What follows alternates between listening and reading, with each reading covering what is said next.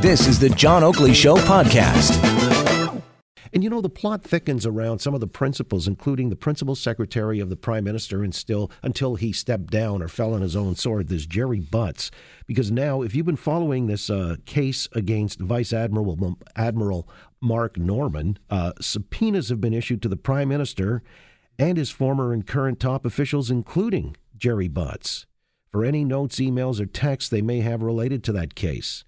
Because, there's talk that they were communicating in code, hoping to obfuscate and, bury some important evidence, that kind of stuff. It's really getting messy. And the idea that Gerald Butts, heretofore unknown by many Canadians, except those who kind of follow closely political matters and the machinations, not just in Ottawa, but prior to that here in Ontario and Toronto, he was the architect of a lot of the policies that were put forth by Dalton McGuinty and Kathleen Wynne before he scooted off to join Justin Trudeau, his old buddy from McGill.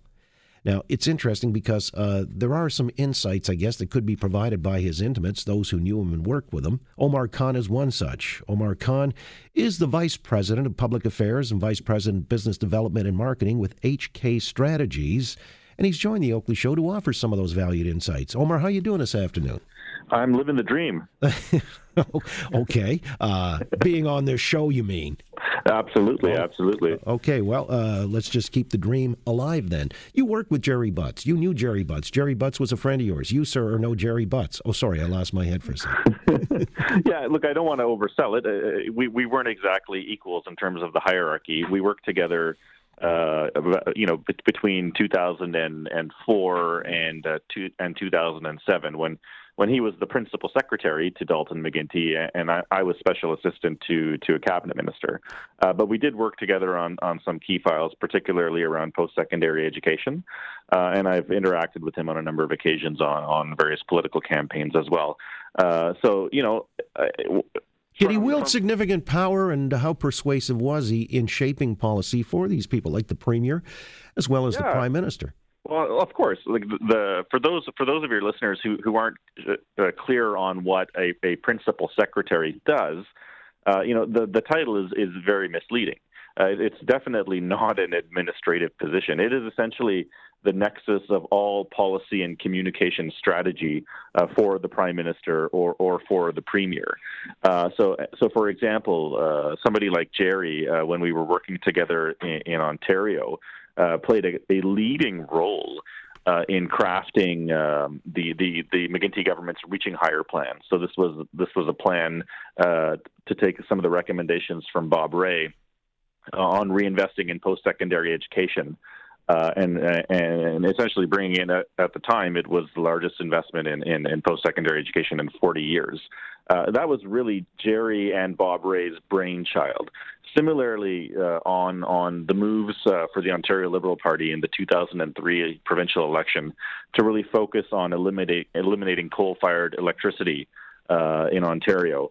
That was something that Jerry really spearheaded at that time, and it eventually came to fruition. So clearly, very influential. A very influential guy, both when he was working for Dalton and working now for the Prime Minister. Well, some reports say, let's just go with this file on climate change, if you will, having been the head of the World Wildlife Fund Canada. Obviously, the whole climate file was near and dear to his heart, both provincially as well as federally. And some people say, he's the architect behind this notion of the carbon tax. But by the same token, wasn't he really central to the Green Energy Act coming in Ontario? So that's a bit of that's not true, to be fair. Jerry left the Premier's office right after the provincial election, which I believe was in October 2007. So he had left to go to the World Wildlife Fund. The Green Energy Act came in around 2010, 2011, and was really spearheaded by George Smitherman, who was at the time Minister of Infrastructure and Energy.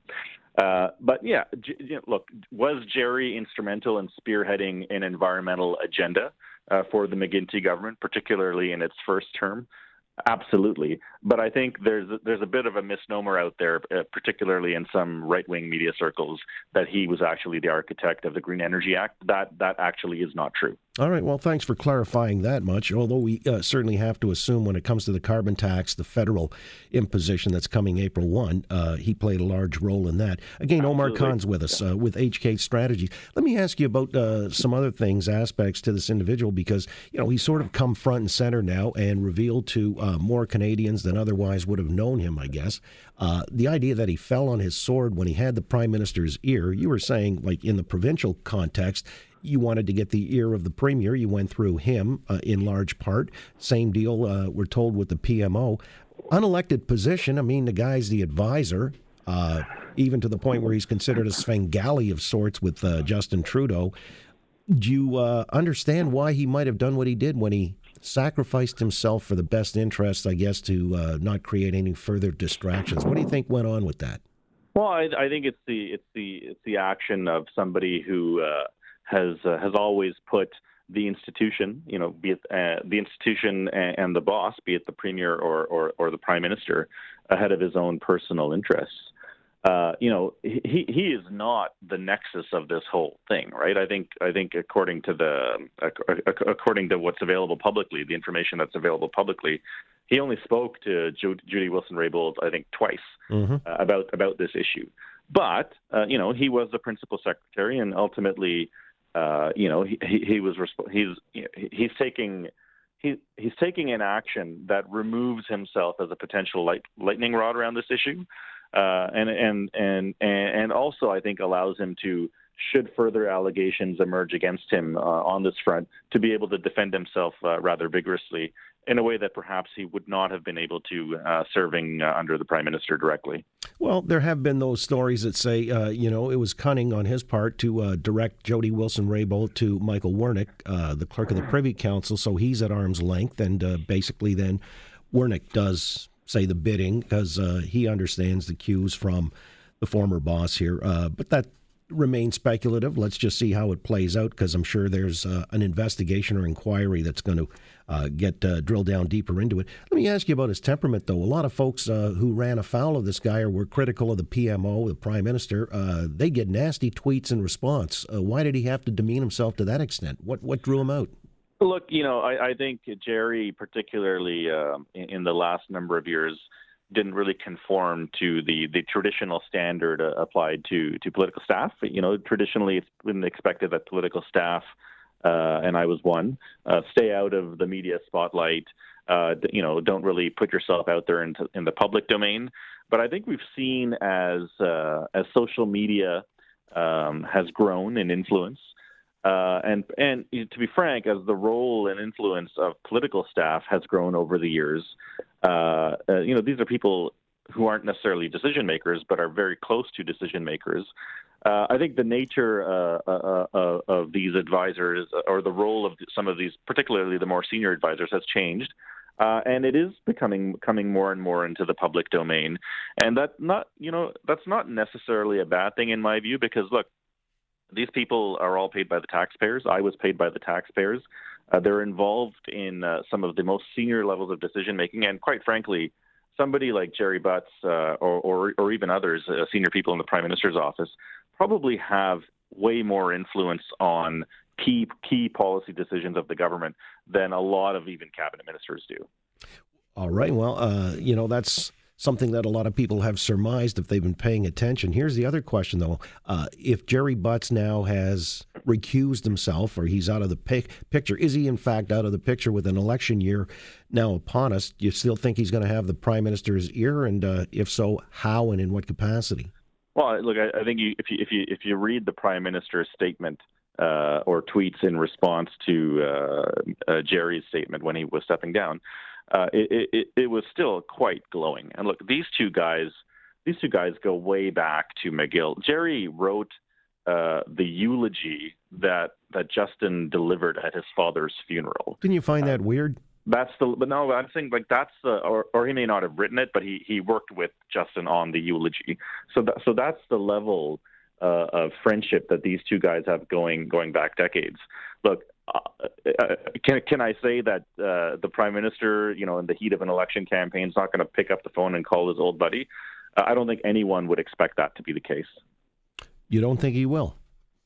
No. You think he will, rather? Yeah, sure. It's human nature. These guys are literally best friends, and they've been best friends for a very long time. And I don't think anyone would begrudge the Prime Minister picking up the phone and asking his best friend what he thought of certain key decisions, particularly if you're in the heat of an election campaign. But I can't speak for the Prime Minister, but it's something that I would do if I was in his shoes. All right. Well, some people suspect it'll be even, say, more profound than that he will still have a hand in guiding the Prime Minister, even on policy matter. But that's, again, speculative. Have to wait and find out. Omar, great to have you share these insights with us. I appreciate your candor and all, and hope we'll talk down the road. Absolutely. Continue living the dream. Thanks. You too. Okay. Bye-bye. Omar Khan, again with HK Strategies, having worked at Queen's Park and being a colleague of Gerry Butts. So we just thought on a need-to-know basis, we'd inform all. Enlightenment, that's all part of the program, as well as entertainment. I'm an all-round family entertainer, but on occasion we traipsy down Enlightenment Boulevard. Thanks for listening to the John Oakley Show podcast. Be sure to rate, review, and subscribe for free at Apple Podcasts, Google Podcasts, and anywhere else you get your on-demand audio.